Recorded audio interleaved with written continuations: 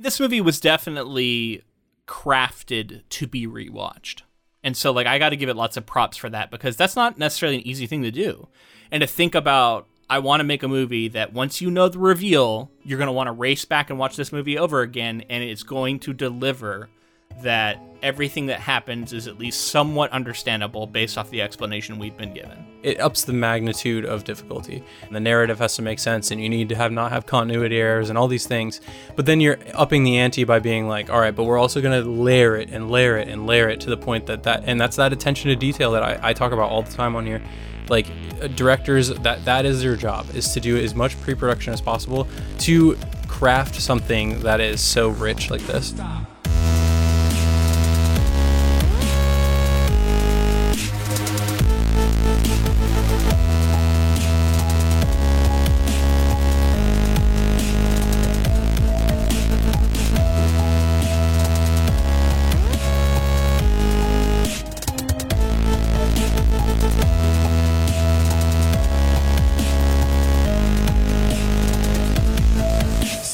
Welcome, friends, to episode 251 of the Ink to Film podcast, where we read the book and then see the movie.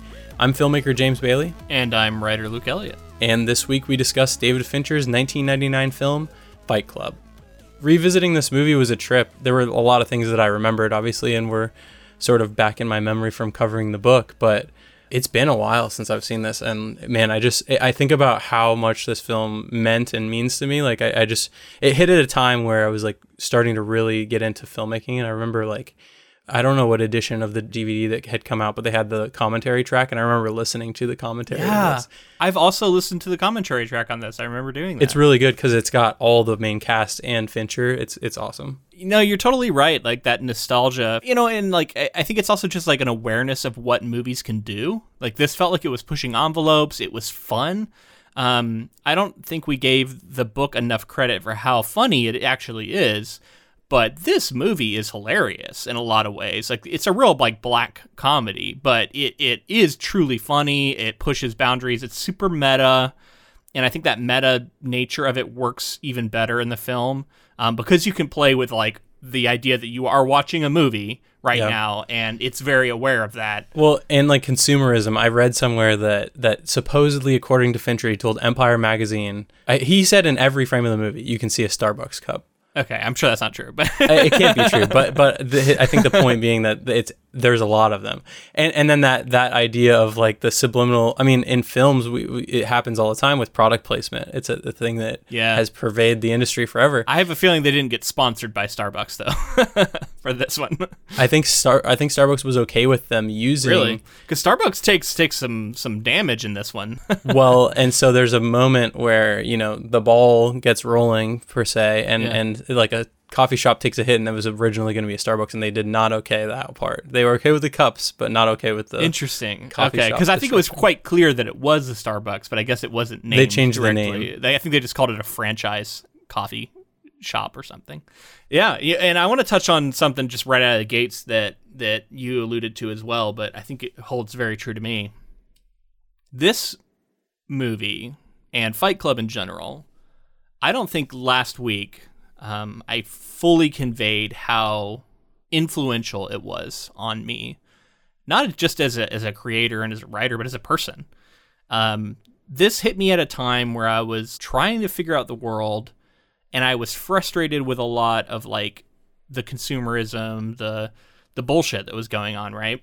And this comes in and it speaks to that, and it does it in a way that is very like, we're just going to kind of talk about how everything's terrible, and it's not necessarily concerned with like providing realistic alternatives, but it's more about just like destroying the status quo and attacking the status quo. And I think there is like a real value to that. And I don't want to like take away from that as I'm talking about all the ways in which I think it does, not hold up, or it didn't end up landing with me as an like older adult now. But like, I still want to like give all the credit to that, and like how my thoughts as a young man about the material here led me in a large way to become the person I am today. Like, thinking about these ideas, thinking about consumerism, being dissatisfied with these markings of success and how they do feel empty.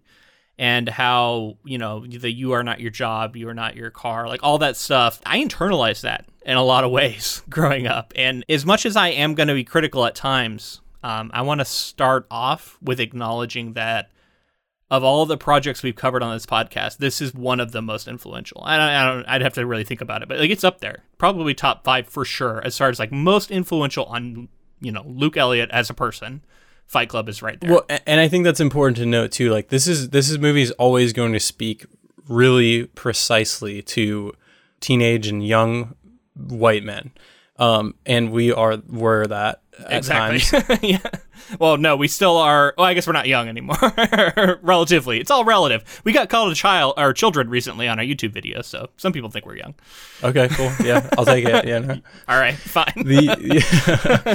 The other thing too, though, is like it spoke to my teenage angst, right? Like you said, I didn't know where to place any of that. Yeah. I just felt those emotions, and this gives you the context that I don't know that you really understand at least I didn't as a teenager. Sort of a lot of these systems that were working against you, and the things, the decks already being stacked against you, and maybe the previous generation. They talk about the wars and the depressions and this and that, and how, like, I mean, ultimately you can look at the state of the economy and stuff today and see that the deck has been stacked against our generation and younger generations and in ways that aren't fair. And lashing out like this was just kind of maybe not productive, but it was something that I think people feel, Yeah.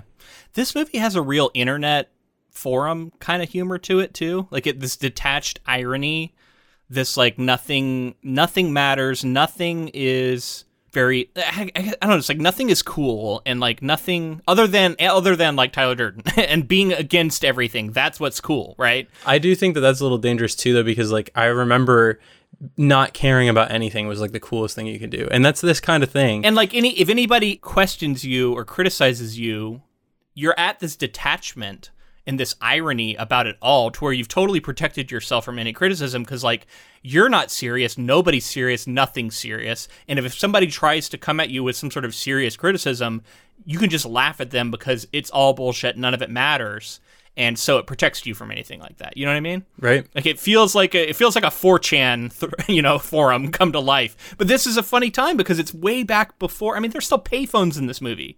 Like this is a time before 9/11, before internet was like a big thing. It was still just starting to come up, and like, our culture was so different back then. Yet, we talked last week about how in many ways this was prophetic, and I think that totally holds true with like attitudes.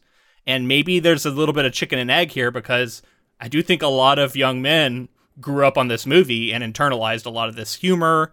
And Chuck Palahniuk it's interesting. Like I was talking to somebody recently, no clue that Fight Club was a book.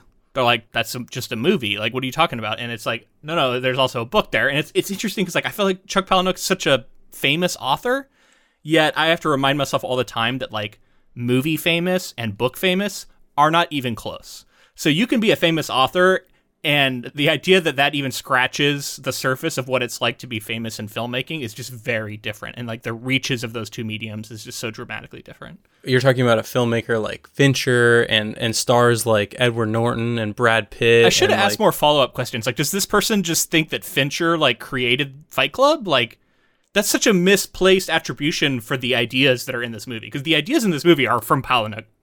Absolutely, right? Like, it's right out of the book.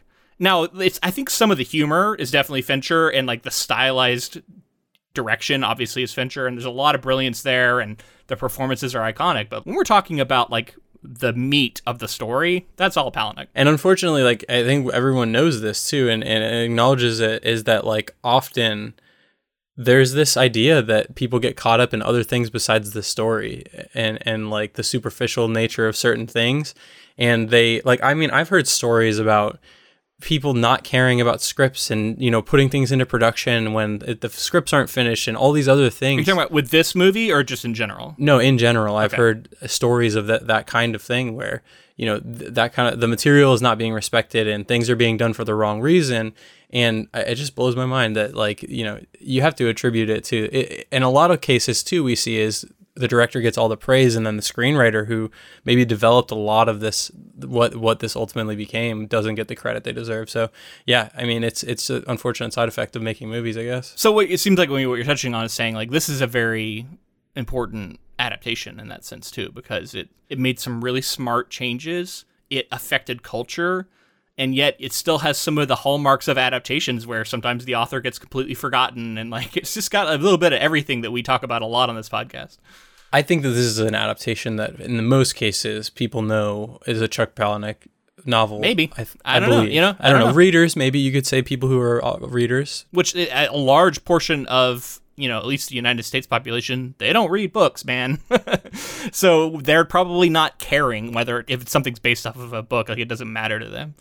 True. So, I mean, to get into this a little bit, we have touched on Fincher before. We covered Gone Girl, which I had a lot of fun with. We really enjoyed that. Gillian Flynn wrote that novel, incredible novel. Rebecca Drake guest. I thought it was an excellent episode, honestly.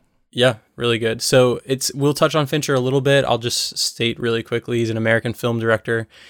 His films, mostly psychological thrillers and biographical dramas, have received 40 nominations at the Academy Awards, including 3 for him as Best Director, and he's the co-founder of Propaganda Films, a film and music video production company. And as we talked about back when we talked about Fincher the first time, he got to start in music videos, which I think is really cool. It's a great medium to get to be extremely creative and work with, artists, and music is such a powerful medium on its own. To be able to put visuals to that is really fun.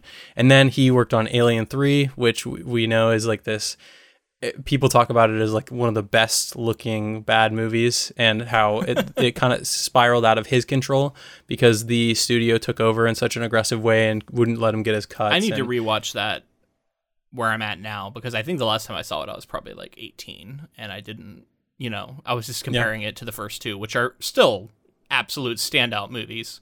Some of my favorite movies, honestly.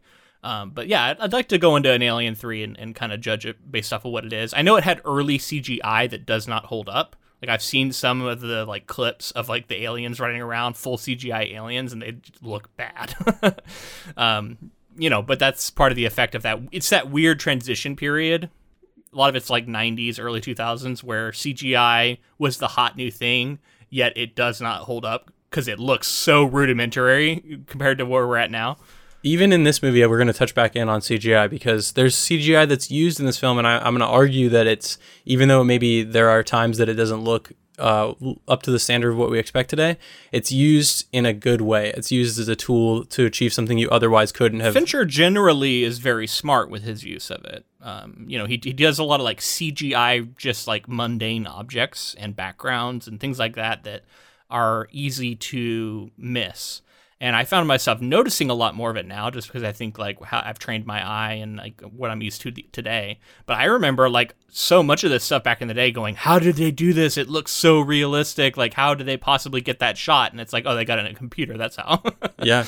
I mean, I would argue in this movie, his use of CG is capturing shots that you otherwise could not have achieved, which is a huge deal to be doing at this time period. In today's day and age, you'll see CG all over the place for things that could have been done practically.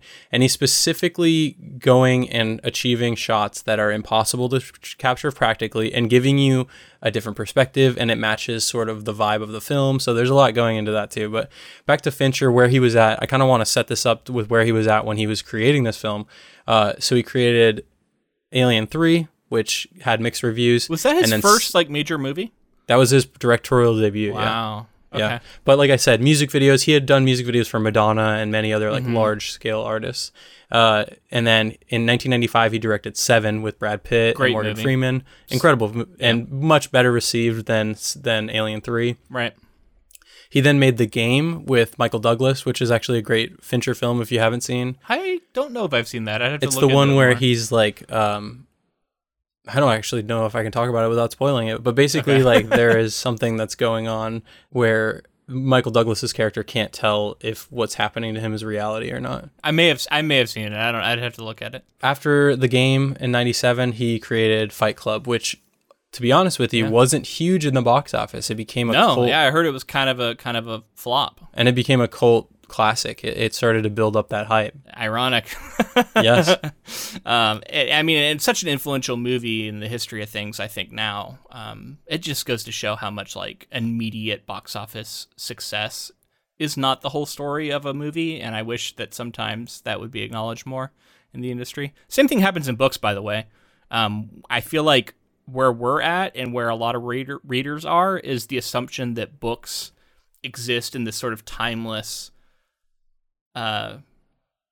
place where it doesn't really matter when you come to them.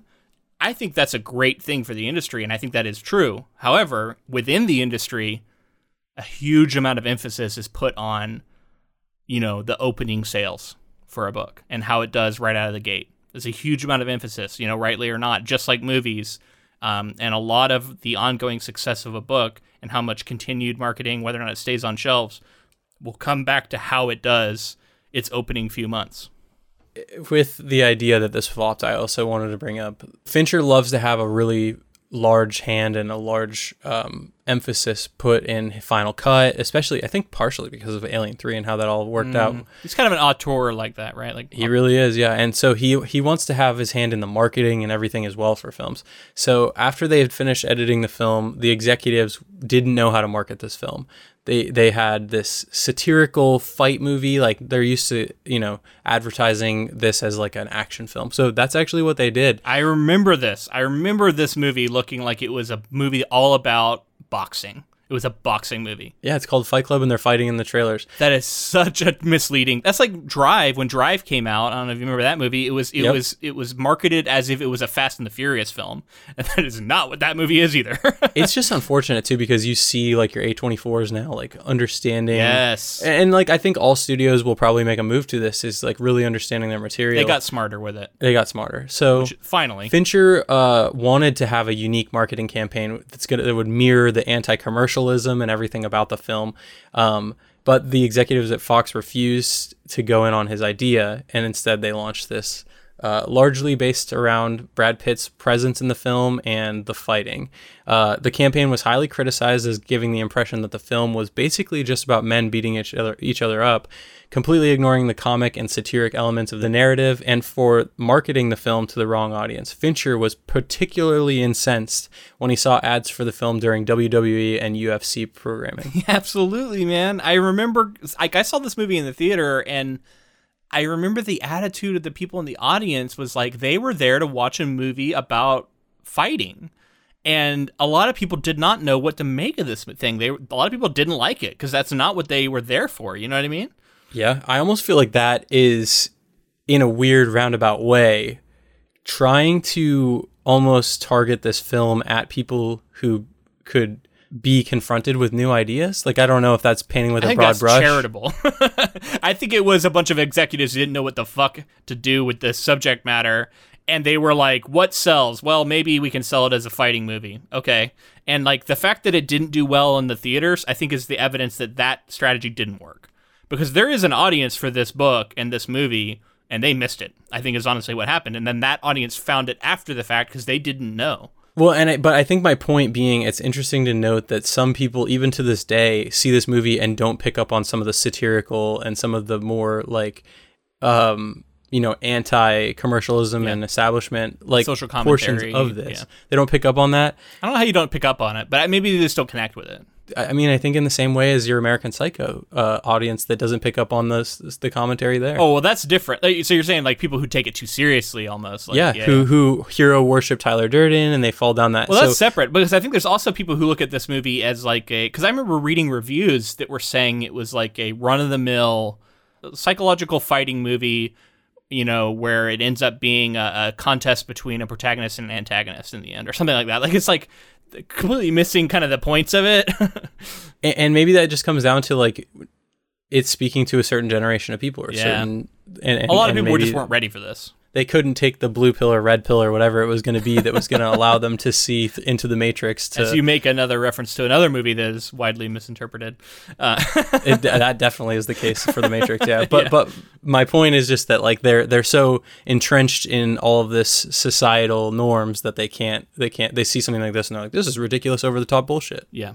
I want to mention just how fun this movie is. I think I already touched on that a little bit, but like I put in so I have a Blu-ray of this, and I was like, oh, okay, I could crack this thing. I haven't opened this up in a long time. Me too. We probably had the same experience. Probably. Put it in, and it opens up, and it's this Never Been Kissed, like selection, like a DVD selection menu that then like has some static, and then it transitions into to his apartment, and like a spinning camera looking around as the IKEA catalog populating the apartment, and just like it's just fun from the jump. It's meta from the jump, and I love that like everything about it was consistent outside of the trailers. You know what I mean? Like it's funny to think about that, but like that's cool. I mean, it's so tongue in cheek. It's so funny. I think we both have history that we'll touch on, but I'd like to just jump into the plot here. The narrator, an automobile recall specialist, is unfulfilled by his job and possessions and suffers from chronic insomnia. To cure this, he attends support groups, posing as a sufferer of diseases. His bliss is disturbed when another imposter, Marla Singer, begins attending the same groups. The two agree to split which groups they attend. On a flight home from a business trip, the narrator meets soap salesman Tyler Durden. The narrator returns home to find his apartment and all his belongings have been destroyed by an explosion. Disheartened by the loss of his material goods, he calls Tyler and they meet at a bar. Tyler tells him he is trapped by consumerism. In the parking lot, he asks the narrator to hit him and they have a fist fight. They find the experience cathartic and agree to do it again. The narrator moves into Tyler's home, a large, dilapidated house in an industrial area. They have further fights outside the bar, which attract growing crowds of men. The fights move to the bar's basement, where the men form Fight Club, which routinely meets. This is our second Edward Norton vehicle of the last, couple months, and I thought that was kind of funny, too. Like, I was saying how I think he's kind of an underappreciated actor, and this was another just moment of me realizing how, I talked about how influential this movie was on me. And seeing this performance, I was like, yeah, this is really good from him, This is the kind of performance that I think makes an actor, it puts the actor in the audience's good graces for basically ever. Because a performance like this, knowing what he's capable of, or any actor for that part, like I'll watch anything that Edward Norton's in for the most part, knowing that he can bring, and this might not even be his best performance, but it is the one that stands out to me. But it's very good. And he does so much in it, right? Like he's convincingly kind of just a schlummy guy who has nothing going for him. He can at times be that Tyler Durden-esque figure. He's got a little bit of that badassness to him. And then he can also just be completely unhinged, running around in his underwear and like convincingly, just out there. And beyond all of that, I feel like there's this underlying sense that he's still a good person at heart that keeps you on his side, even as you are like, you should have seen a lot of this coming. You shouldn't have been as far along the trail as you have been, like before you realize that maybe the brakes need to be put on. But yet you still kind of identify with him, and you feel like he's a good guy, whether that's earned or not. He is centered as our protagonist right. too, and ultimately, like, he pushes back against what he sees as going too far. Yep. Eventually, for himself, where his line is drawn. But I wish sorry, just a random aside, just you saying that. I would have liked him to like express why it's going too far. I feel like he never truly gets it out. He's like, "This is too much. This is going too far." And then at one point, he's like, "We don't kill people." And then Tyler Durden says, "Well, the buildings are all empty." And then that's it. And he's just like, it's still too far. Lay out some sort of reason. I don't know. Like I just wish there was a little bit more alternative given to the other side of things of like why Tyler Durden isn't 100% right all the time.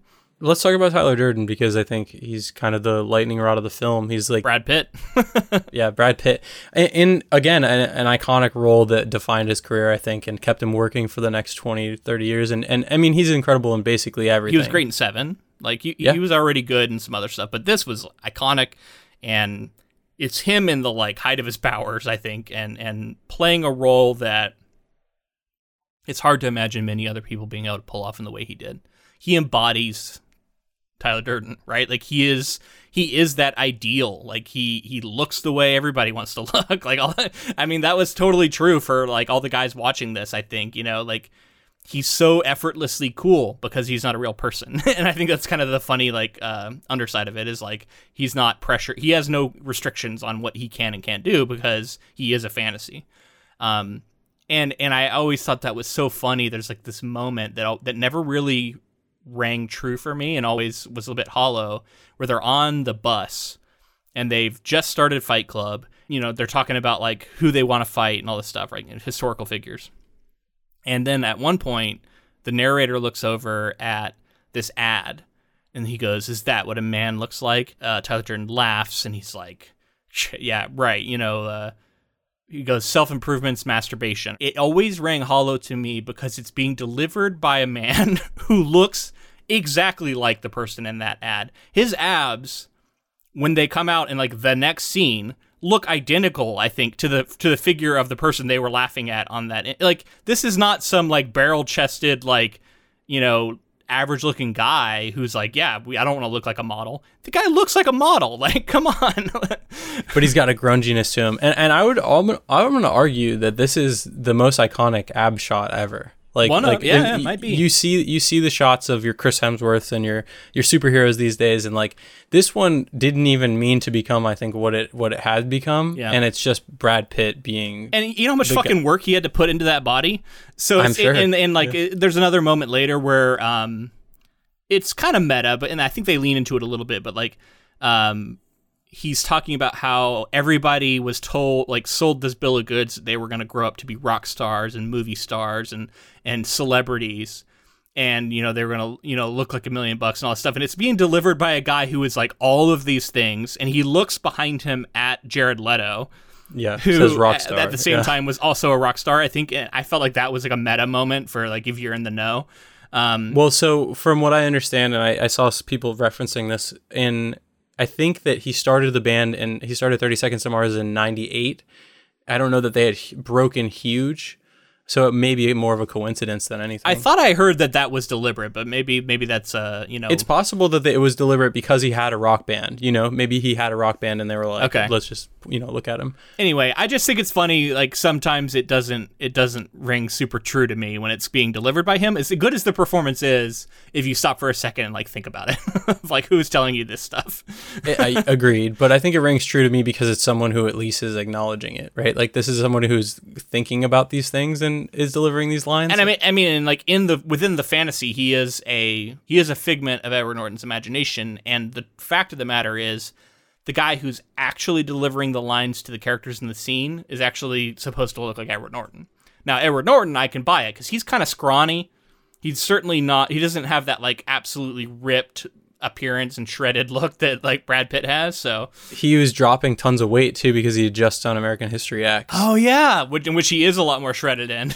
Yeah, so he's dropping a bunch of weight so that he can look like that everyman kind of thing. Yeah, and you know, if you think about those lines being delivered by him, they land a little better. It's funny that a film that's so about anti a lot of these things, that like Brad Pitt being in like incredible shape is like something a lot of people walk away from this movie talking about. Yeah. So early on, we're talking about the first like third of the movie here. We get those flashes of Tyler Durden right out of the jump. And a lot of it is so much more obvious to me now. But like, I don't know if there's something about like our TVs we have now or like what, but like, I don't know how you could miss Tyler Durden early on popping up on the screen for a frame.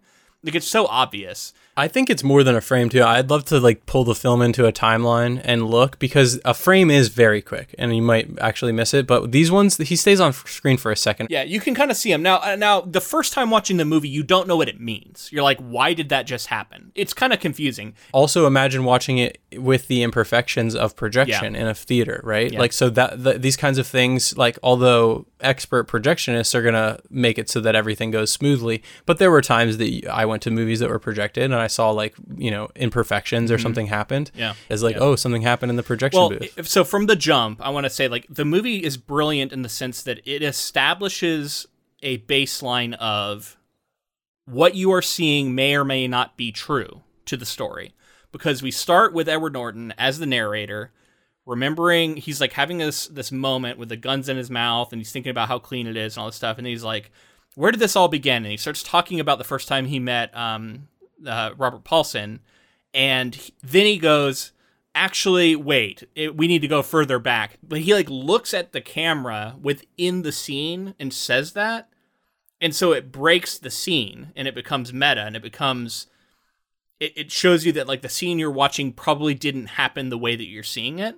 And so that baseline makes all these little tricks that are getting played on you throughout. You don't know whether or not they're just like a fun trick that the director's doing, or if it is actually a hint about something about the story.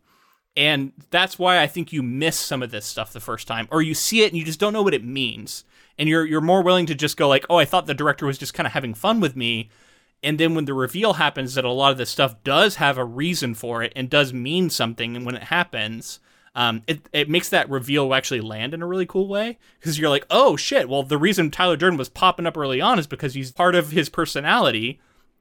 And so it makes sense that he would like all of a sudden have his arm around the guy who's like talking at the group meeting just for a flash, because he is already in the mind of the narrator. I mean, it's one of those really fun things, right? It's referencing the source material where he talks about Tyler Durden splicing things into a film. And so the filmmaker in this case is splicing frames into the film to show us Tyler Durden.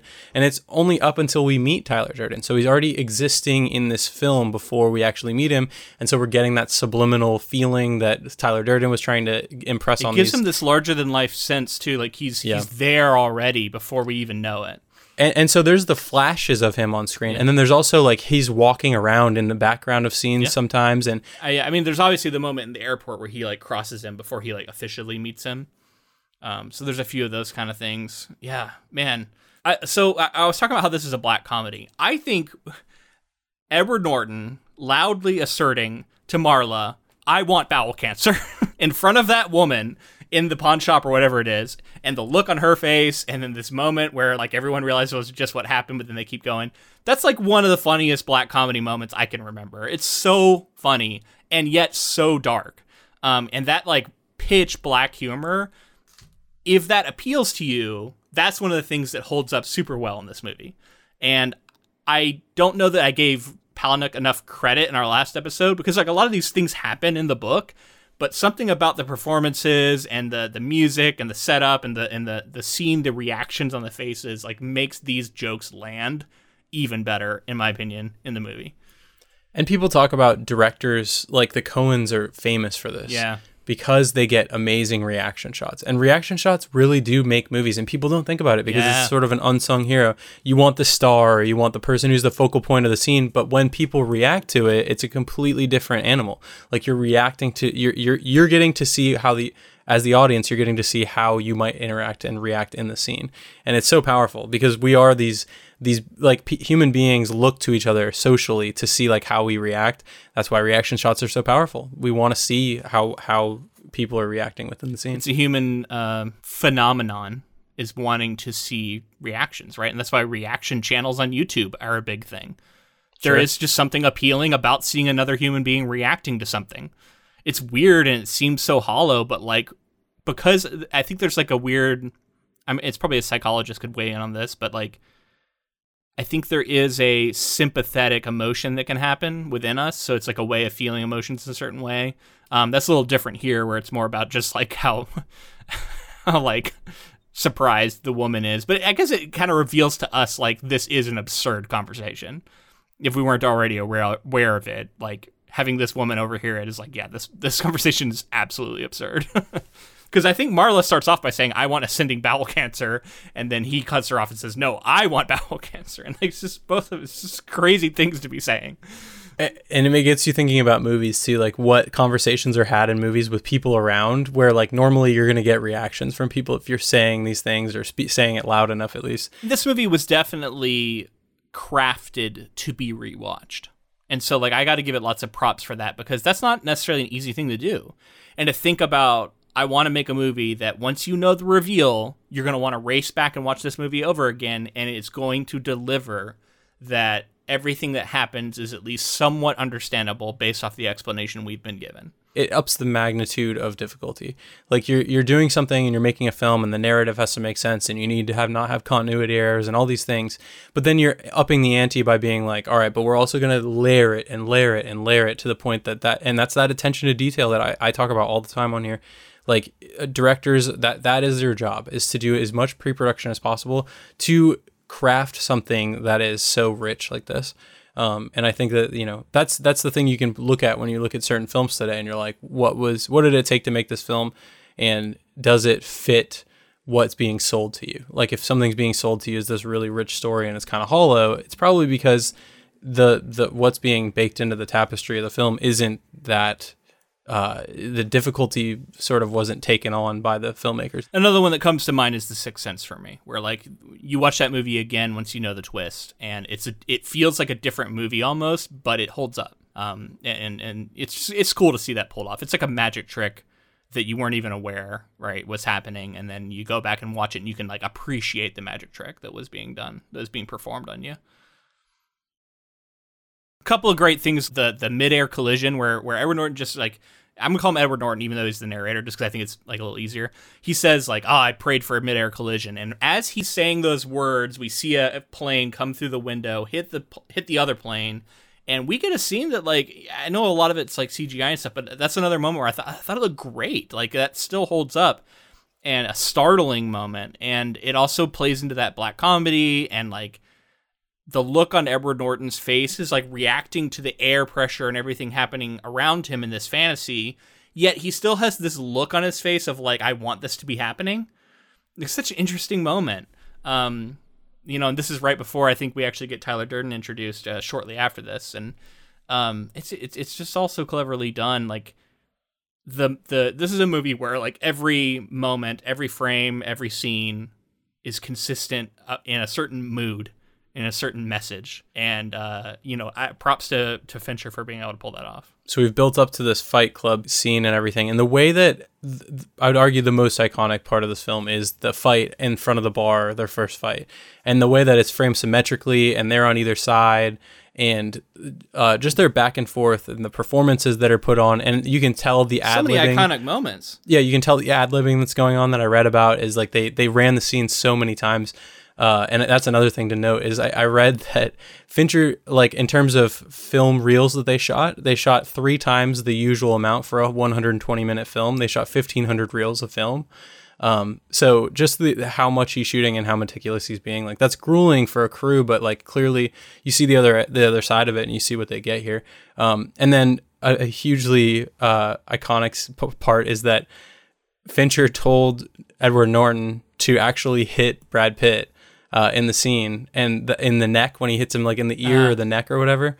That was like a actually hit him moment, and like people talk about that. That's sort of the trivia thing. Did Brad Pitt not know that he was going to actually be hit? He didn't know he was going to get hit. I think he said he might have known he was going to get hit, but not hard, and he really hit him. And they were kind of, I think you can tell from the performances, and yeah. They were really into them, and Fincher were really into like the whole vibe of this film. Yeah. And I've read that like the Volkswagen Beetle was something that Brad Pitt and Edward Norton really wanted to add into the film because they were really against the new design of the Bug, and it specifically had to do with the boomers sort of selling their youth to like the new youth culture and how that felt like disingenuous and that's not theirs, and so they made the moment really big where they both look at each other when they're about to smash the headlights out of a Volkswagen Beetle. Yeah. And I'm just thinking about, so in that fight, like all of a sudden the cut to this close up of Brad Pitt where he says, "I want you to hit me as hard as you can."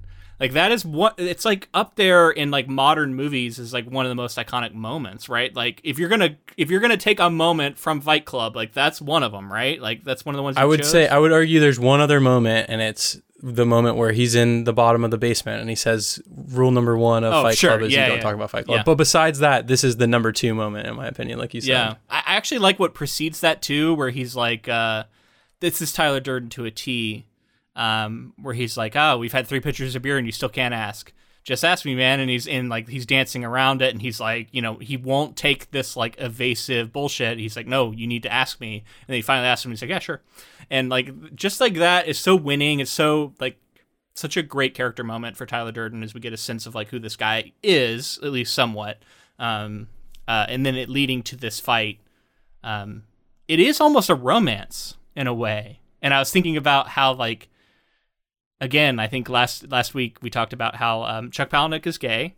I read that he came out like later because I think his partner came out, and so then he felt like it was going to become revealed. So then he came out. I was reading some about it. I forget what year, but I think it was after the publication of Fight Club. Not sure where it lines up with this movie.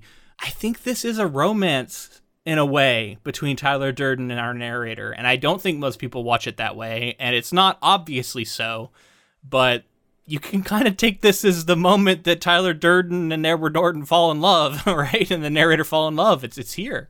I agree. I mean, I think it's definitely there. Within the text, it's not a romantic love. It is, but it could be a friendship, right? And a love between friends. All relationships in this film are all pretty toxic also, too. Just the way that all these relationships go together. It doesn't necessarily have to be romantic to be as intimate of a relationship as they have, you know? It's a different kind of intimacy, obviously. Right. But I mean, and throughout, like, I was kind of struck again by how often the narrator is clearly jealous of other characters. Not just Marla, but like the I wanted to destroy something beautiful moment with Jared Leto. That's clearly an act of jealousy coming from him. Agreed, yeah. It's interesting how that, I think, often does get overlooked by, I don't know, certain people who watch this movie, at least. There's the sequence where his entire apartment blows up. That's all CG. And, you know, this is early. Looks good. Fairly early for CG. Yeah, it is. It does look good. And you can tell that there's some things being done that were extremely painstaking because CG, like in the way that they used to have to, and the buildings falling at the end of the film, spoilers, they were created by individual artists had to spend so much time on these scenes, and the amount of time it took to render some of these things, it took days to render, and they were having to then print it and like on film and reinterpret things. And I mean, it's pretty amazing how even early CG is almost more practical than today's CG, if that makes any sense. And so it took a lot more time. It took a lot more like actual modeling and like debris, the way that they had to have things come off had to be realistic. And it took someone actually creating that. Well, that's one of the things I've come to appreciate from watching a lot of these like analysis videos about CGI is how like the programs a lot of these productions are using are maybe they are created by the effects company and proprietary in that way, but they have models for so many things now. Whereas back in this point in history that you're talking about, they had to create a model for whatever they're trying to make because it hasn't been done yet. Yep. So there's the fast way, and then there's the really intensive, expensive way. And today, because so many people, I mean, there's marketplaces for this stuff, like getting into volumetric, like creating these digital environments like this.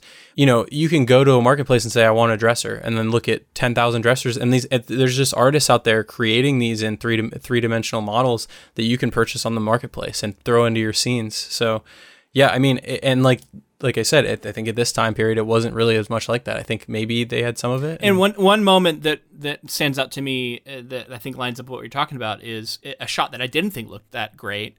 And that was we start micro and we zoom out from this trash can. And that was a moment where everything looked for a moment kind of like just like early CG. Like it was kind of obviously not a real cup and not a real piece of paper and like fairly mundane objects that usually Fincher does so well. I thought just didn't look that great. And I think there was like a donut or something that just didn't look that good. Like, and that was what you're talking about. Like, it's because there was no like model out there that was perfect that could just be dropped in. It was, they were probably creating it for this shot, and it's just hard to do. Yeah. And since we're talking about it, the intro to this film starts and it's this like neural network that we don't know what we're looking at as the title sequence is happening. And we come out of the brain and we see like the sweat on the skin and the hairs were super macro on the skin, and we move out. It's still a kind of a wild shot of like I still don't know exactly how they pull it off. Fincher wanted this shot so bad that they actually budgeted for the film without it, and then once the studio saw the film, they then greenlight that sequence. That's how like early we are on in CG's life cycle, where they were basically like, that's so expensive and it's just a title sequence, and he was like, I need it for my film. This is what I want. It's the beginning. And I would argue it's iconic. It's like you don't know what you're looking at, and then he's used it for something creative that furthers the story. And I'm always for something that's furthering the story in some way. His title sequence does that, and it makes for something really cool. Such a iconic opening to a movie. Okay, so the next section here. Marla overdoses on pills and telephones the narrator for help. He ignores her and abandons the conversation without hanging up. Tyler picks up the call and goes to her apartment to save her. They begin a sexual relationship, much to the narrator's irritation. Tyler warns the narrator never to talk to Marla about him. The narrator blackmails his boss for his company's assets to support Fight Club and quits his job. More new members join Fight Club, including Robert Bob Paulson, a man with testicular cancer whom the narrator had previously met at one of his support groups. Tyler then recruits their members to a new anti-materialism, anti-corporate organization, Project Mayhem, without the narrator's involvement. The group engages in subversive acts of vandalism, increasingly troubling the narrator. After the narrator complains that Tyler has excluded him, Tyler reveals that he was the one who caused the explosion at the narrator's condo.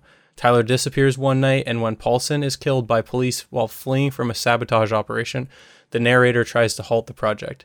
He follows a paper trail to cities Tyler had visited, discovering Project Mayhem has spread throughout the country. In one city, a project member addresses the narrator as Mr. Durden. Confused, the narrator calls Marla and discovers that she also believes he is Tyler.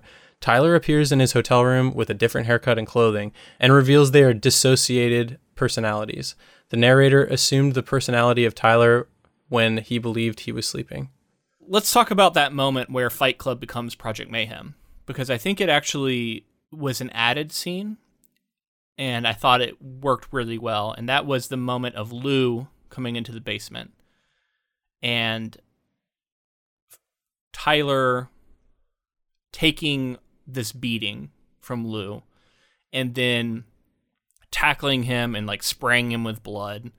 I thought was like it's such a good scene. It's very interesting, right? It's cool to see his ethos come to it's tested for the first time in this moment, and everybody's watching him, and they're like, how is he going to respond to being challenged in this way, and real danger coming in now as a guy with a gun, right, and like threatening to potentially kill him.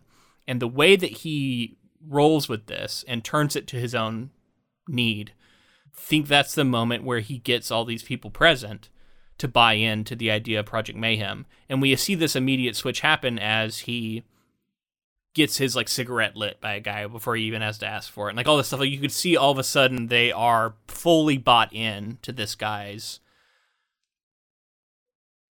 personality. And this is the first time where he gives a homework assignment, quote unquote, to go start a fight and lose it. And this is, to me, the creation of Project Mayhem, the beginning of the escalation of Fight Club into something else. And I think this is really cleverly set up in a scene that I don't remember from the book. So if it is there, it definitely doesn't make as much of a impact on you as a reader. Yeah, and I think that this is the logical line, right? Most people are like, okay, the homework assignment, the going and assaulting people, like I kind of mentioned in the book episode, like everybody's been consenting, they're fighting, they're sort of challenging status quos, and it's helping them sort of self-actualize. And then it gets to the point where now they're sort of disrupting culture and disrupting the world, and they're upheaving things. And this wasn't the line for me though. The like starting a fight that you lose, like, okay, it's like I don't know. It's pretty extreme, but this wasn't the line. The line comes in like the next scene. In the film, the way that they represent the getting into fights is the hose is the funniest thing ever, with this pastor or priest or whatever he is spraying the Bible, and he keeps trying to spray people and get in fights with them, and my God, that scene is so funny. And I actually read that in the behind the scenes that if you watch really carefully, you can apparently see the camera shake because the cameraman couldn't stop laughing. And in the scene that they used, the take they used, it was actually like he was laughing through it. So yeah, that's funny. So good. Which I assume is a huge no-no if you're a camera operator.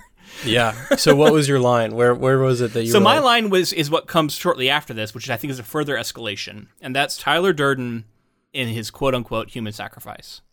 So he goes into this convenience store. Edward Norton's freaking out. So it's a line for him too, obviously, and he pulls the guy out with a gun. Puts him on his knees, says you're going to die.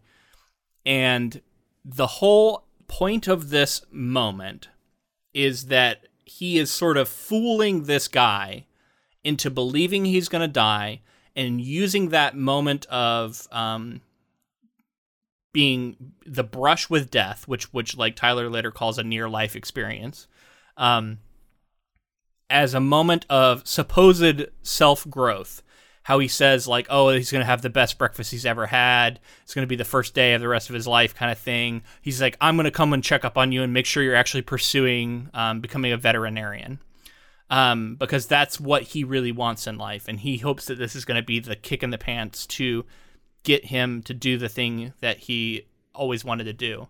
And this is where I think this crosses the line into a fantasy, because I just don't believe that this would work the way that Tyler Durden is purporting it to work. I see a person who is going to be saddled with fear, PTSD, is going to struggle probably to focus, to achieve his goals, because he's going to be worried. I think he's going to struggle to work. I think this moment is going to have a profound influence on his life, but I do not think it's going to play out the way that Tyler Durden is purporting that it will. I think it's just a little bit of like a cherry-picked idea of what it's going to be like to go through an experience like this. This would be incredibly traumatizing to go through. Of course, yeah. And then knowing that you're the implication that there's this threat that somebody's watching you at all times, and that somebody's going to come roll up on you. But it's this like super extreme, like wishful thinking version of like the carrot and the stick. It's like the stick is going to motivate you in some way, but like you said, it can these kinds of things can be damaging and debilitating and change your outlook on things. I think this has now. I'm not saying I know for sure how it would play out, but like I think this has an equal chance of destroying this man's life as it does somehow being a catalyst for positive change for him. Sure, yeah, I can see that. And of course, like at the end of the scene, we get the narrator say, "You had to give it to Tyler. You know, you had to give it to him. He had a way of doing things." And like it was trying to sell me on something that I wasn't ready to buy, at least in this viewing. I was gonna say, in previous viewings, I may have been like, "Damn, I wish somebody would do that to me." Right. You know what I mean? Get me motivated. Yeah, it's a romantic notion, and I think the same thing comes up a little bit later when, after the "I wanted to destroy something beautiful" moment, Tyler and the narrator get in the car. And this is right out of the book. It's a little different because in the book, I think it's not Tyler driving. It's like another. The mechanic is driving. Yeah, but it's a very similar scene. The mechanic in this case is somebody that I recognize now in hindsight. His name's Holt McCallany, and he is one of the main characters in Mindhunter, which Fincher also directed and executive produced. I didn't realize that person was in this film until this viewing. Good catch. No, because I was looking at him, I'm like, I know this guy from somewhere. I didn't make the Mindhunter connection until you just said it. So I like that. And Fincher, I was going through a lot of his IMDb films and looking at the actors. He loves to work with the same actors again. You think like Brad Pitt in Seven, Brad Pitt in this film, and then he goes on to work with many of his actors multiple times. He's one of those directors who loves to do that kind of stuff. So to get back to this car moment, so it's a moment where Tyler Durden is romanticizing near-death experiences. He says, "I've never been in a car accident," and he orchestrates a moment of nearly dying. I think it's notable that the only reason that he's able to do this is because he is sort of aware of the plot armor he has in a meta way. Like, they're the main characters of this story. They're not going to die here.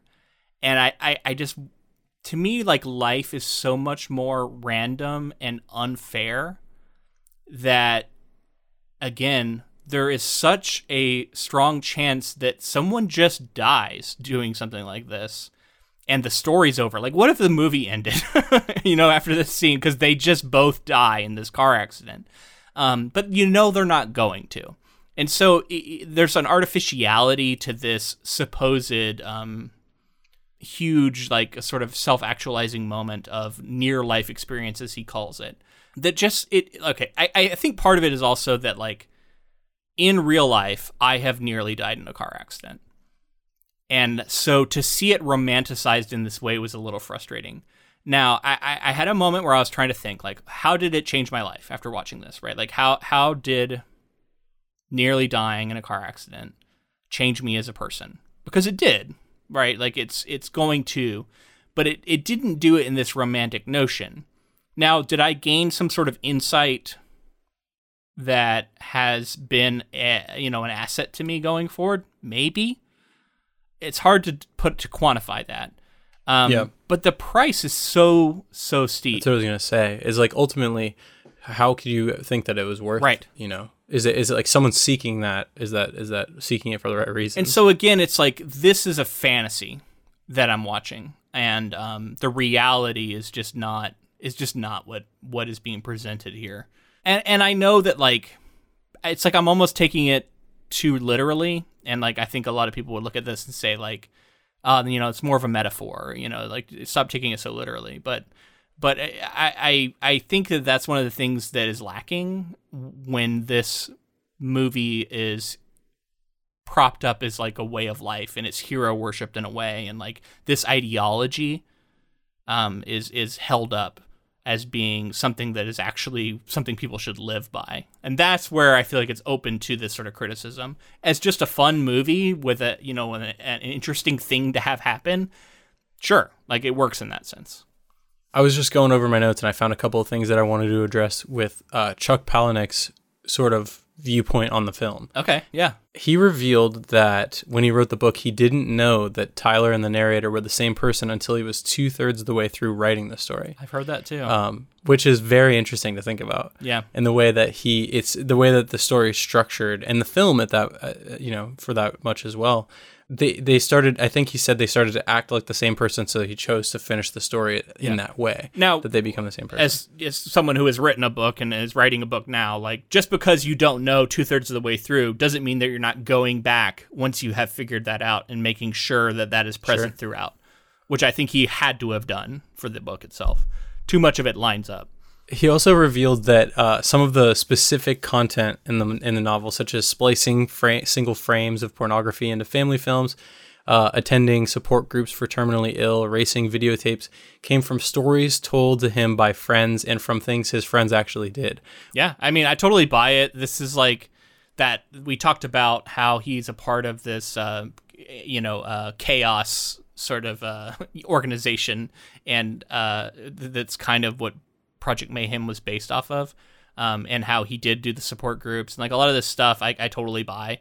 I've even heard, now I don't know if this is apocryphal or not, but I've heard people say that Palahniuk has said that the adaptation is the superior version of the story, that he thinks the movie is better than his book. I did read something about that. I read that he said that he found it to be an improvement on his novel. I don't know that he said one's better than the other, but he said improvement. So that means, I guess, usually better. That seems to say that. And like, I hadn't like heard him say that directly, but I've heard it reported that he has said that, which is notable because so often, right, like authors aren't going to say that. They're usually going to stand by the source material as being the best.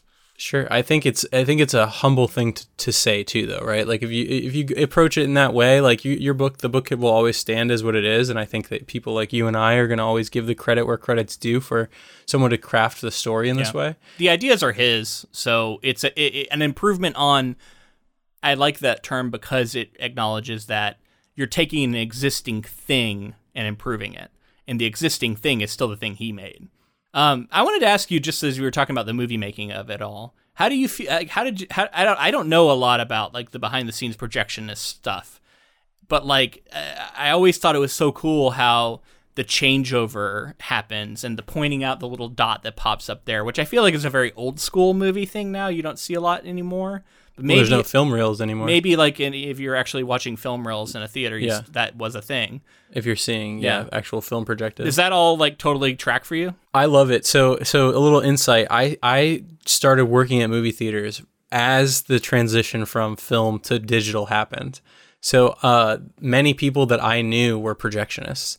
And I got to like sort of get trained on projection right as it was ending, but it wasn't this kind of projection. This is more intense. That like I would say like the mid to late 2000s was a lot different than the late 90s, just because technology had advanced. It's an intense job, and the way that it's portrayed is really interesting because he's just like this tinkerer up there, and he's in his lab and he's creating all this stuff as a mad scientist. I think I love seeing the history of film being talked about in this way. I did read, and I had never heard of it referred to this way, but the cigarette burns It's never been called that. He made that up. Palahniuk made that up. Okay, that was one I wanted to ask you about. That term, there are actually the notices, like you're getting close to the end of the reel. Okay. But that term, cigarette burns, I guess he invented. And there's like a person up there watching for that notice so they can know to switch the reel over? Yeah, and again, I think it depends on what it is, but like I remember when Avatar, like James Cameron's Avatar came out, and they had like, if you had a plate that had the entire roll for Avatar, I think it was the IMAX roll.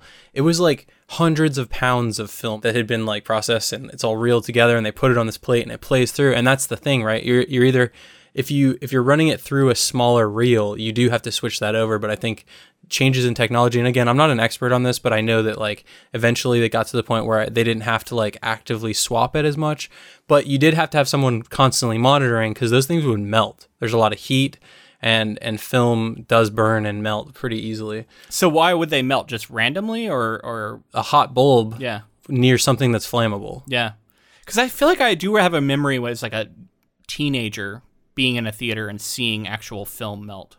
Like yeah, I'm sure you have. Like it happened one time, and they had to change it. It happened often, and they would have to splice it back together, yeah. and all kinds of things would happen. A lot of times when that would happen, they would just refund everybody's money, and you'd have to come see it another time. Yeah. And then the other thing is that often they would break, like your film, it'll snap. Yeah. Based on the pulley system sort of, going wrong and pulling and breaking in one. But I assume this is all being simulated in the thing we're watching now, right? We're watching it on a Blu-ray. So, like, I thought it was an interesting moment where there's this zoom in on Tyler Durden. He's delivering one of his iconic lines, and, like, the reel actually lifts up a little bit and shakes. It looked like you could see the edges of the film.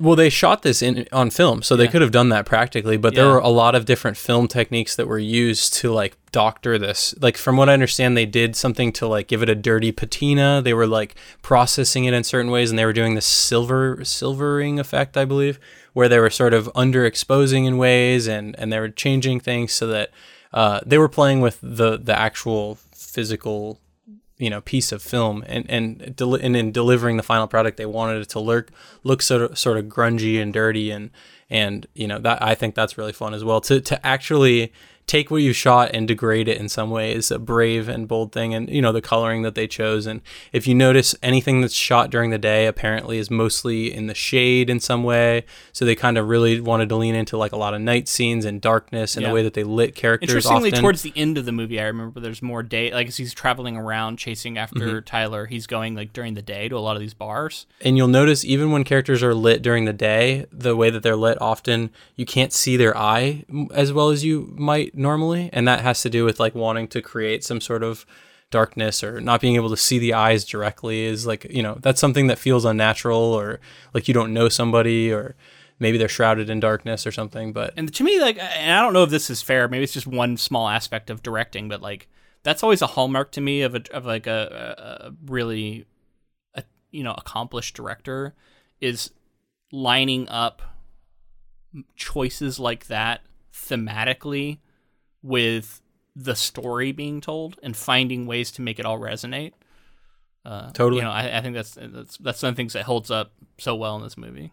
And that's the kind of detail-oriented stuff I'm talking about. Like he has to think about what's going on, especially in a film like this where so much is layered. Like what's going on in the background? What does the sign in the background say? How does that color affect what's happening in this part of the frame? And like if you're a director, DP, a director of photography, if you're both cinematographer, that is so much responsibility, so many choices on your plate all at the same time, because there's constantly people from all departments coming and asking you. And they're asking you thematic things. Does this person wear yellow or red? And you have to think about the character and how it either contrasts with the other characters or complements them, and just all of those little details in the way that you're lighting. And ultimately, like a director works very closely with their gaffer, who's in charge of lighting, and their director of photography, who's in charge of what everything looks like in frame. And realistically every other department as well, but to get that image on screen and to make those choices, those are choices you make in pre-production, and that's why it's so important to just like, so much work goes into these before a single frame of film. And to rolls. me, it's like just knowing all the little places that artistic choices can be made, and not taking anything for granted and saying like, we'll just go standard. we'll just go standard on all these. It's like, no. Every one of these little things is a little knob that can be tweaked. There's a little choice that can be made to, for some reason, push it in a direction that lines up with the vision of the movie you want to make.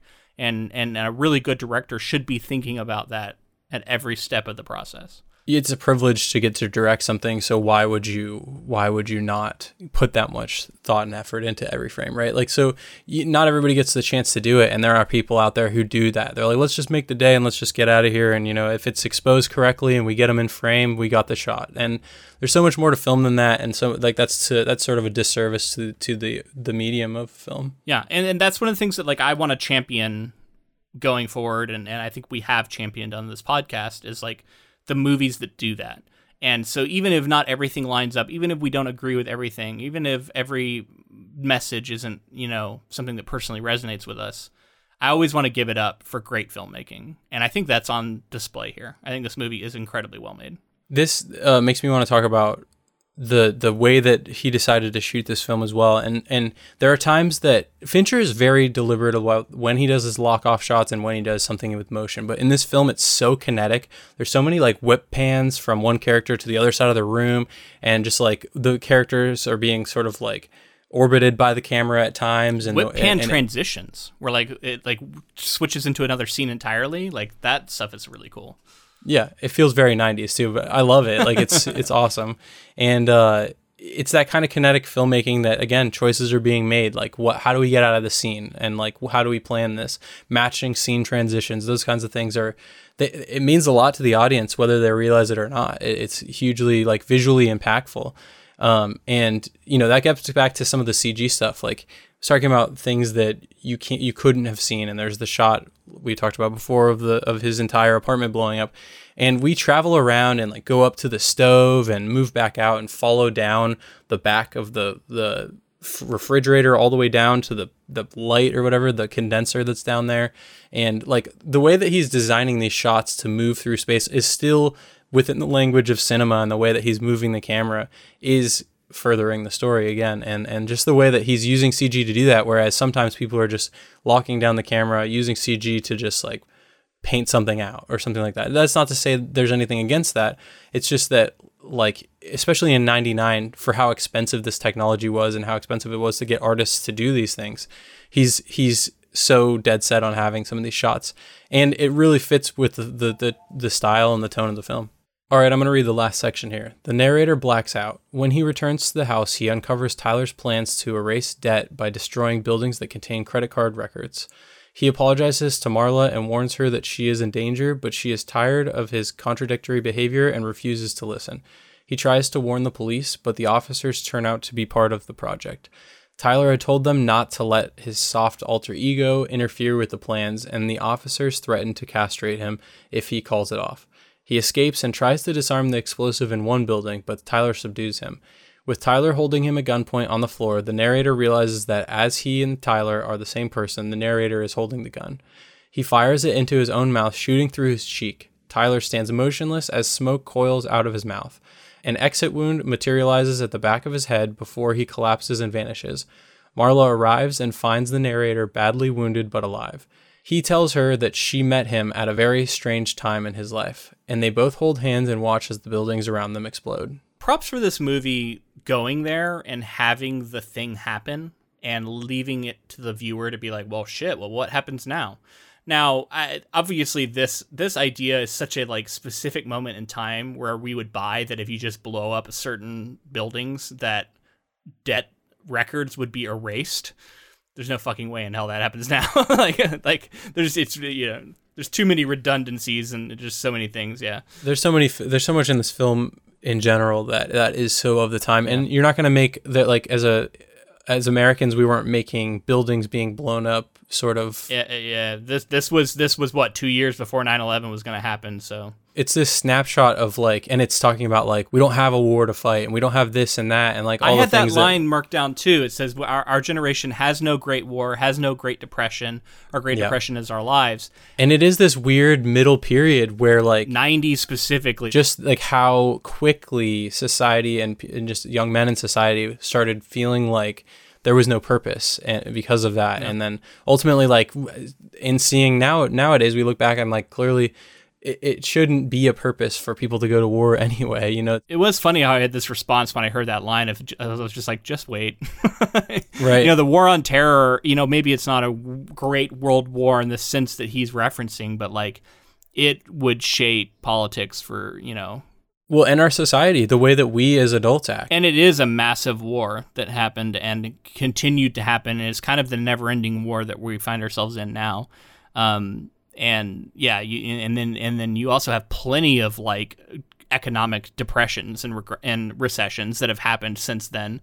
So to say boldly we have no Great Depression, I was like, oh, man, that just wait. Well, and to be kind of wishing for it, right? Yeah. Because they want something to motivate them in the same kind of way that Tyler motivates this person with fear, almost like. On top of all of that, his goal is to erase debt and create an equality of wealth. He's redistributing wealth.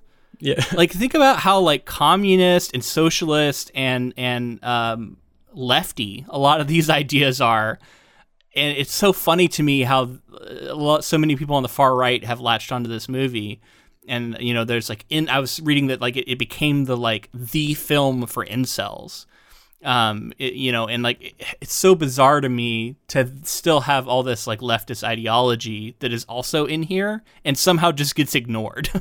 Just cherry picked. It's like tons of entertainment. Exactly. Like think about the people who are like super into like V from V for Vendetta and like some of these other things, like what these people stand for at times. And Watchmen, and then, like, just any Alan Moore. Watchmen, sure, yeah. You know, the guy's an anarchist, and you know.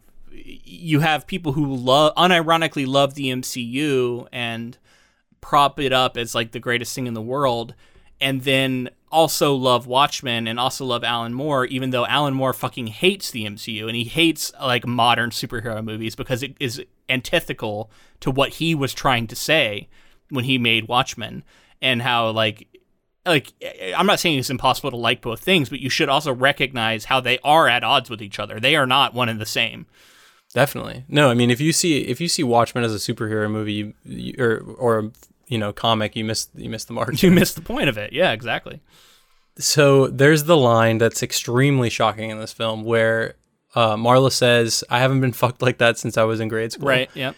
And was that an ad lib? I think I remember some story about this or something. So yeah, there is a story to it. Basically, originally she was going to say, "I want to have your abortion," which I think might even be in the book. It might have been, yeah. I think it was. So apparently Fox objected to it greatly, and they said, you got to change the line. And Laura Ziskin was the president of production at the time.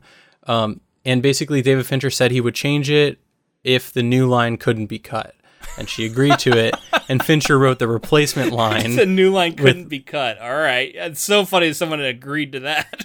And then she said, "Can you please put back the original line of abortion?" And he said, "No, we're going to stick with this one now."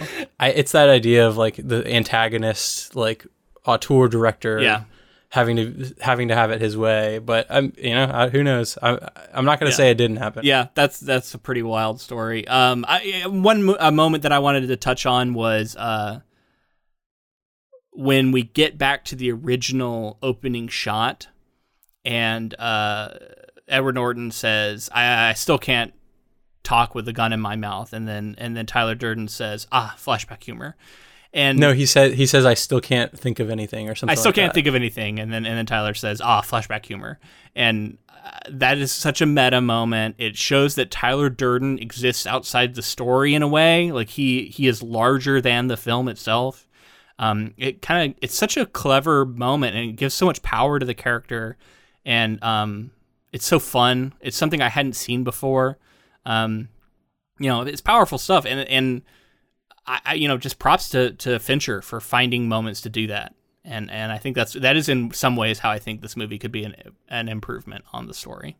Incredibly clever. Like just those moments that like I think I could never have written. And I'm like, oh my God, that's so funny and so sharp, and it's so fitting for the story. I just love it. Yeah, I agree with you on that one. So we're talking about this narrator character a lot, right? And I talked last week about how people are driven mad by not knowing things in films and in stories in general. Much to the confusion of fans, we never learn his name, right?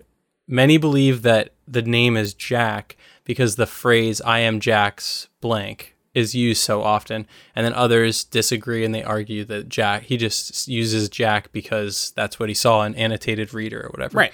But in the press packages released for the movie, which came in the form of an IKEA-esque catalog, the character is referred to as Jack, as he is on the back of the DVD, and in the booklet accompanying the DVD, where the chapter list is referred to as Jack's chapters. Also, the original screenplay refers to him as Jack, and then on the other hand, the captions for the film at times refer to him as Rupert, which was one of the name tags he had. Used a few different names, yeah. And then Edward Norton reveals that he refers to the character as Jack in the audio commentary for the film. Well, I know the truth.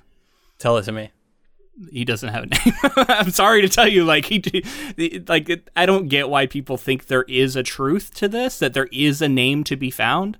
He doesn't have a name in the book. He doesn't have a name in the story. And any name that you're trying to find is like, haha, I found his actual name. There is no truth to this. It's like anything with ambiguity, though, right? Like any film that ends in ambiguity, there's no truth to how it actually ends. You decide. Who gets to decide what this character's name is? I would argue Chuck Palahniuk, I guess, if you're looking for any actual truth, and he didn't give him a name in the book. So he has no name. I'm sorry to tell you, that is just the way it is. Unless it gets revealed in Fight Club 2 or Fight Club 3, which apparently there are actual, comics that maybe has additional information. I don't know. Well, and you can also think like there's two alternate versions of the story here, right? Like, so the novel version has no name, and maybe the film version, some people feels to me like super deep dive trivia. It's a fan thing, because fans want to do this too, where they're like, what do you think actually happened? When they watch some movie, and you're like, there is no objective truth. It's fictional. The point is that we don't know. That's the entire point of the end of the film. Well, draw your own conclusion. All there is the story you were told. There is no objective truth underneath it to be found. And like, I get that can be frustrating for people, because that's not the way they engage with storytelling. Like, they want to view a film as existing in some sort of truth. But it's just an illusion. Like, it's all a magic trick. It's all crafted, and the fascination with it I find like amusing, I guess, ultimately, because I just know that, like, I know how it feels to like write stuff like this and just be like laughing at the idea that there is a truth there that like maybe even the author isn't aware of. I don't know. Yeah. I mean, and it's the kind of thing that I feel like I engaged more when I was first really starting to get into storytelling, and now it feels a little exhausting to me just because there is never going to be an answer, and it realistically is more it's always going to be endlessly more interesting that he has no name than if we call him Jack. Yeah. Because he's the no-name protagonist, right? That falls in line with a literary tradition, ultimately, because that is supposed to be a self-insert. And I think that's the decision it was made that way.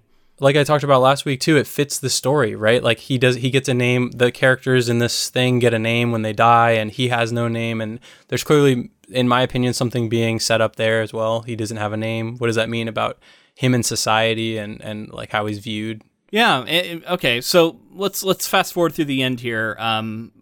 So we get the narrator becoming this like damaged sponge of a character, right? Like, he's thrown down 2 flights of stairs. He's shot through the mouth. And there's even characters like saying like, I don't know how the fuck that guy's still standing. It reminds me of like of Die Hard, which is ironic considering what we're about to announce at the end of this episode. Stay tuned. But it reminds me, like, I am kind of attracted to that, because one thing that is true in real life is that the human body's weird. And yeah, like, you can, at the same time that you can get an infection and a cut on your hand and it kills you, there can also be people who have had insane injuries and yet still walk around and talk to people while, like, after it's happened. Like, the body is so fucking weird and hard to predict how it's going to react to things. That even though it completely pushes believability to have a character still be able to walk around and talk, can I definitively say it's impossible? No. Like, yeah, if you got thrown down 2 flights of stairs like he does in this, like, you probably die. You probably just die, because that's incredibly traumatic to the body. But is there a chance you don't? Is there a chance you're still able to function? Sure. Like, because wild shit happens. So, I don't know. Part of me does still kind of like the idea of him just being unrealistically able to just weather the damage he takes at the end. I don't know. It's something kind of fun about that.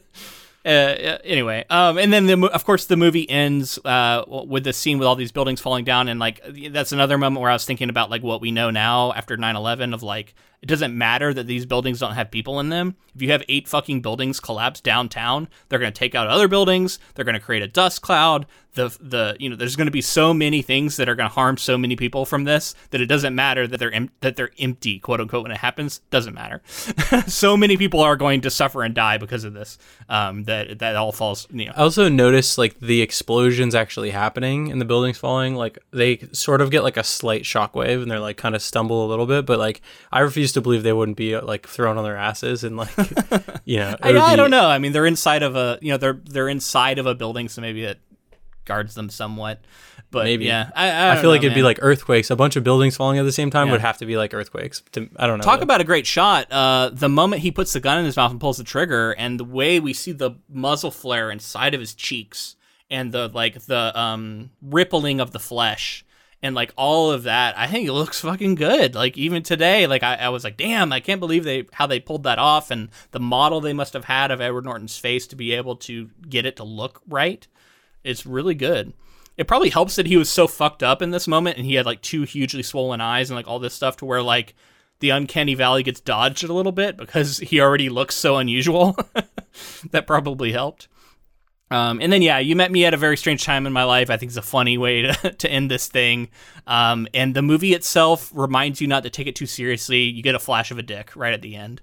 And then I do think there's a little bit of like a meta commentary as I'm looking at this movie and like how much of it is engaging with what it means to be a man and masculinity, and to be shown a dick in frame when we first introduced Tyler Durden, and to be shown a dick again at the end, bookending the story of Tyler Durden and how he is this like manifestation of toxic masculinity. I don't know. I don't know if that was done on purpose, yet it is so fitting to me that is the case. I don't know. I always just took it as like a joke at the end, but like there is almost a meta meaning for having that happen. Is it specifically a dick, right? Like it's a man? I don't know. It's funny, we just had a conversation about how like, artists are always intentional with the things that they do, and then like things like this do happen where sometimes it's like accidental, but it could still work. Exactly. Yeah. Interesting movie, man. I was thinking about how I was having a conversation with my wife about it, and she had not seen this movie before we started dating. And early on in us dating, we watched it together because I was like, oh yeah, it's a great movie. We should watch it. And she didn't like it. And she was just like, it's just toxic masculinity, the movie. And I was like, that's true. Like that is what this movie is. And there's not a lot here for women to appreciate unless you just, want to watch a movie for Brad Pitt's abs, which like, okay, I get that. But like, there's not a lot here because it doesn't engage with women at all. Like Marla is not really a great woman character. She's kind of like Manic Pixie Dream kind of thing. Yeah, she is, exactly. And the Manic Pixie Dream disaster. Let's call her that. It's such a weird movie, but yet I can't deny the influence it's had on me in my life. And that's what I guess I just want to come back to when I'm talking about this thing. It's such an important movie for me, and it has been. And I will continue, I think, to think about the ideas proposed here and by Palahniuk's writing, and it will continue to be something that I interrogate throughout my life because they're so striking. And like Tyler Durden talking to me and saying like, don't get caught up in the bullshit of consumerism, which of course, like he didn't invent that. This is probably some like 2,000-year-old monk who was first talking about how consumerism is bullshit, and he's touching on a lot of the same ideas. But it's just so powerful that it's still an interesting thing to talk about, even as I disagree with a lot. And I think maybe I was a little more critical in our previous episode. So if you want to hear, like, if you didn't listen to that one, listen to that as I sort of interrogate a lot of these ideas, I think a little more intensively than I did here. Yeah, I mean, with you saying how much you love the film too, like we're now at a period where we have to decide which we prefer. So this will be an interesting one for you to pick. Right, and I think I'm at the same place that Palahniuk's at with this because I give him so much credit for creating it. I do think I don't think he really knew what he was making at the time. This was his debut. I think he was just being transgressive and engaging with questions he had about life and a dissatisfaction he couldn't have known the life that this thing would go on to have and the audience that it would go on to engage with, and that he would basically create the term snowflake, which would become such a hot button term in our politics. And like, he didn't know that was going to happen.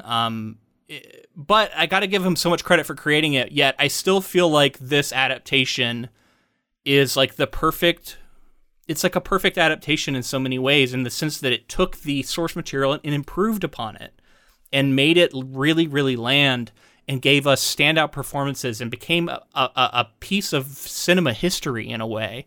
And you have this great director come in, and it's like everything you want as an artist, I think.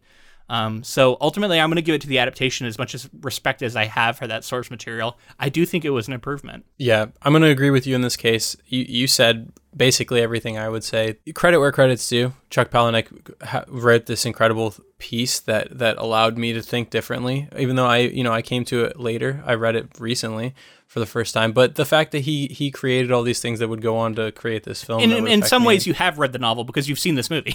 You know what I mean? Exactly. Like it's such a faithful adaptation in that way. Right. You can't separate one from the other, it feels, at this point. I just think it hit me at a perfect time. Like, we talked about being a teenager and how this spoke to me, and like the level of uncertainty that I had, and the ways that I felt like I didn't have control, and I was like feeling the same kind of wants and needs to lash out. It just spoke to me on those levels then, and now I still am able to analyze it as a piece that's it holds a really special place because of the time period it came out to, a time where I was starting to really dig into film and understand more about film. So it means a lot to me too. I think that it's, there are some things that now in today's modern sensibilities, I kind of look at it and there are things that seem like kind of quaint in hindsight, but overall it's a strong performance and just like a expert vision, like Fincher coming in to deliver something like that is never gonna. I mean, this makes a filmmaker. You have Seven. That's a career maker right there. But then you follow it up with something like Fight Club, and it becomes part of the zeitgeist. It is like one of the most recognizable films of the last 100 years. Like, super quotable. It's iconic. Yeah, I mean, if Twitter had been around when this movie first came out, I'd have been tweeting fucking quotes from it constantly, and I'd have been insufferable. So we're gonna give it to the movie. One last thing I want to say is, and I don't know if you saw this story at all, but I just have to mention it since we're covering Fight Club. I always remember a story about Edward Norton and Brad Pitt supposedly going to like a premiere of this film and getting super high and like apparently everybody hated it. And they were like, I can't remember, were they heckling? I can't remember what was going on, but they were just super high at a premiere for this movie in which everybody hated, and how like how funny an idea that is to me, of Edward Norton and Brad Pitt being in the audience. Apparently nobody knew they were there, and so they were just observing it. What a weird thing. What a weird movie. I didn't read that or anything. You didn't read that? Yeah, I can't remember. It was like an Edward Norton story or something I heard one time, and it's so funny. There's so many stories around this movie. Listening to the commentary tracks will get you so many of these funnest little stories in the background. All right, so if you want to hear what our Christmas project is going to be this year, stick around to the very end. Oh, also shout out to our patrons for voting for this as a quarterly project. We forgot to say that at the start of this one, but this was a community selection. Great one. Thanks for doing it. We thank you for your support. If you wanted to support us, check us out on patreon.com/inktofilm. We are also releasing a bonus episode where we talk about the 3 episodes of Cabinet of Curiosities that we didn't cover on the main feed. And there are some really interesting ones in there that we had a lot of fun talking about. That is out right now over on Patreon, so check it out and you can listen to that. And be sure to connect with us on social media. We're on Facebook, Instagram, and Twitter while it's still around. We're also on TikTok and basically other social media platforms, so find us out there. Yeah, at Ink2Film on all of those. If you enjoyed this episode, also a great way to let us know that's free is to let us know in the form of a rating and review on whatever app you chose to listen on. Give us 5 stars. Give us a little comment about enjoying our Fight Club coverage. We'd love to see that. And thank you to Ocrix for the use of our intro and outro music. All right, let's announce our Christmas project. The last thing to do here. We have previously covered Die Hard way back in season 1, I think, of Ink2Film. So it's time to return to John McClane. I teased it already. We are going to be covering Die Hard 2 this year for the holidays, which was based off of a novel called 58 Minutes by Walter Wager. I have never read this novel. I know nothing about it, and I'm really curious to see what it's like, and to compare it to, Nothing Lasts Forever by Roderick Thorpe that we covered way back in the day. It should be fun. We have already tackled, is Die Hard a Christmas movie, which has kind of been like a topic. I think everyone's kind of accepted that it is done to death at this point, right? But I think it was 2017, so it was a different time. Now we're gonna figure out if Die Hard 2 is a Christmas movie. Right. My memory of it is that it occurs during the holidays in an airport. That's about it. So I'll be curious to revisit and see how much of a Christmas movie we feel like it is. Excited to get back to John McClane and Die Hard. And until next time, keep adapting.